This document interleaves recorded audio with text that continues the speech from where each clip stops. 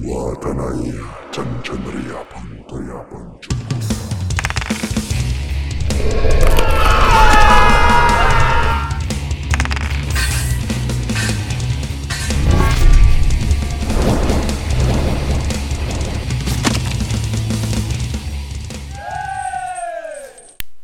Welcome to episode 13 of Playing It Wrong. This episode, Star Trek the RPG and licensed RPGs in general. And this one kind of goes out to Matt Random for something he said on one of the messages of how Star Trek was just too cerebral for him.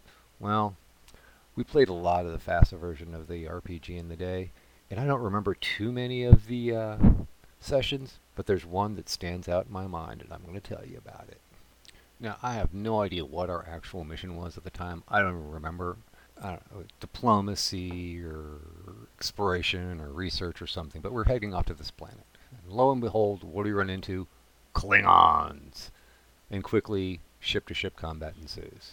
Now, if you've never played the FASA version of the Star Trek RPG, the ship-to-ship combat is extremely tactical. It was so tactical that they even released it as its own separate game. Now, for the RPG, there were some good points to it, in that every person on the bridge crew, which were generally the player characters, had something to do during ship-to-ship combat. The captain shouted orders. I think it was the helmsman was the actual role to hit for the weapons, and the navigator had a very important job. Their job was to actually move the starship miniature. So, like I said, ship-to-ship combat started, and our engineer got some extra energy and put an extra point in one of our shields on the offside of the ship. Like I said, very tactical, so facing was very, very important. And the captain tells the navigator, go forward and turn to the left. Well, the navigator goes forward, turns really sharp to the left, and turns that one-point shield directly in front of the Klingon ship. Now, like I said, facing is very important. And so the ships have firing arcs. They're 180 degrees and they overlap. So if you're in the row of hexes directly in front of a ship, you are in the forward, port, and starboard firing arcs of that ship.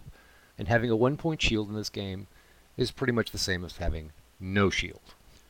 Needless to say, the GM was quite nice because we should have been all dead after the Klingons were done firing. And it was the start of the session, so, didn't want to start all over again. So, what we ended up with was a pretty much destroyed ship and Klingon Marines on the bridge before we could even power up a self-destruct sequence. All the while the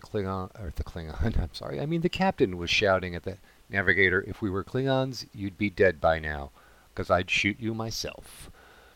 Now, what started off as pretty much what would be a standard session, turned into an all-nighter that was more like, a cross between The Great Escape and Die Hard than, pretty much anything other than Star Trek.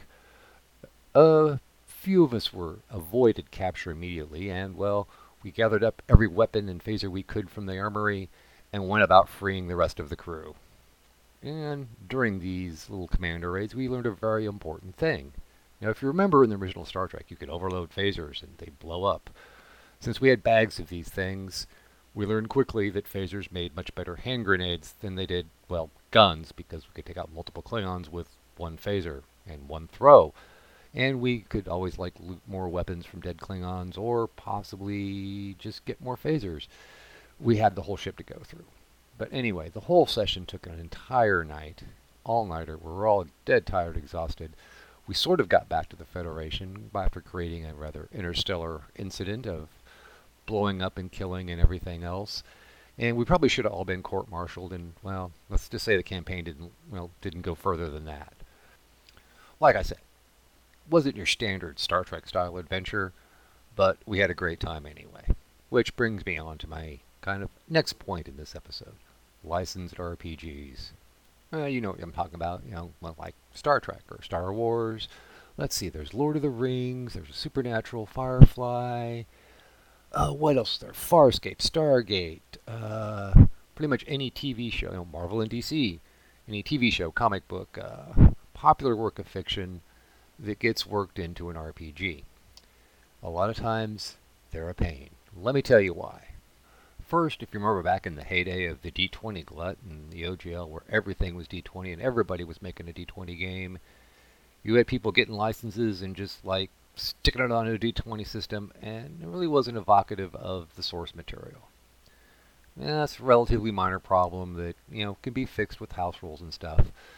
The other problem was the fanboy phenomena. Well, you have one player who is the ultimate fanboy of said intellectual property, and they know everything. They've read every novel, every tie-in. They know every bit of fanfic. They know every bit of trivia, and they're kind of a know-it-all of the system. Now, like I said, the player, it gets even worse if that person happens to be the GM, and they know every bit of trivia, and they expect you also to know every bit of trivia, and wonder why you didn't do the same thing that these characters did in off novel or tie-in or whatever that you just didn't happen to read or even know about. Kind of zaps the fun right out of the situation. Now, it's not that I don't like licensed RPGs. I got fondness for the Buffy, and technically I guess you could say Call of Cthulhu is a licensed RPG. But the thing is, on these things, make it your own. Make your own universe. I've had this crazy, weird idea, dream of taking like one of the Star Wars games, probably the D6, or maybe even the Saga Edition, and just crashing the whole universe with Dune and trying to come up with some weird hybrid, or at least going, this is my universe, this is my version of this universe, and let the players know, excuse me, tacos for lunch, yay.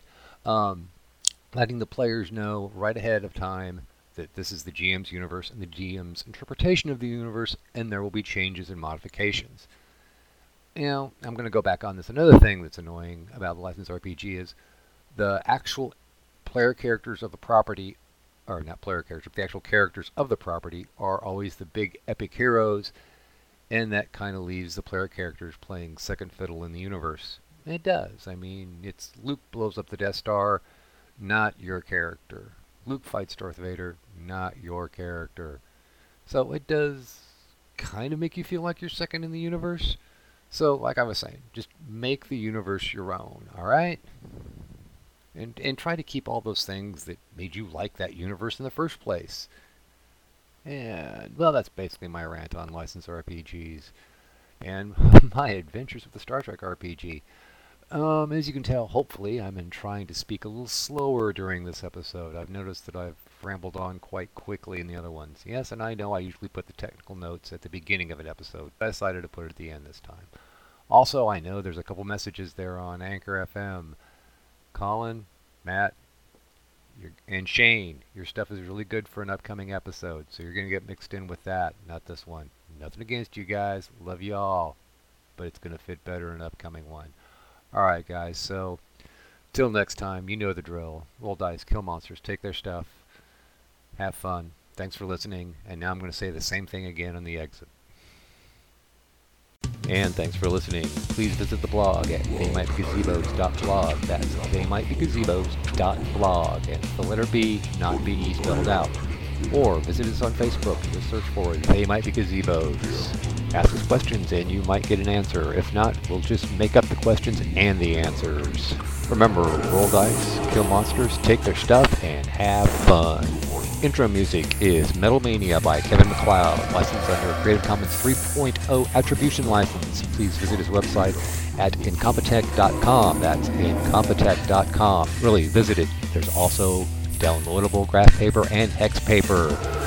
Additional sound effects from freesound.org, used under Creative Commons 0 1.0 Universal License.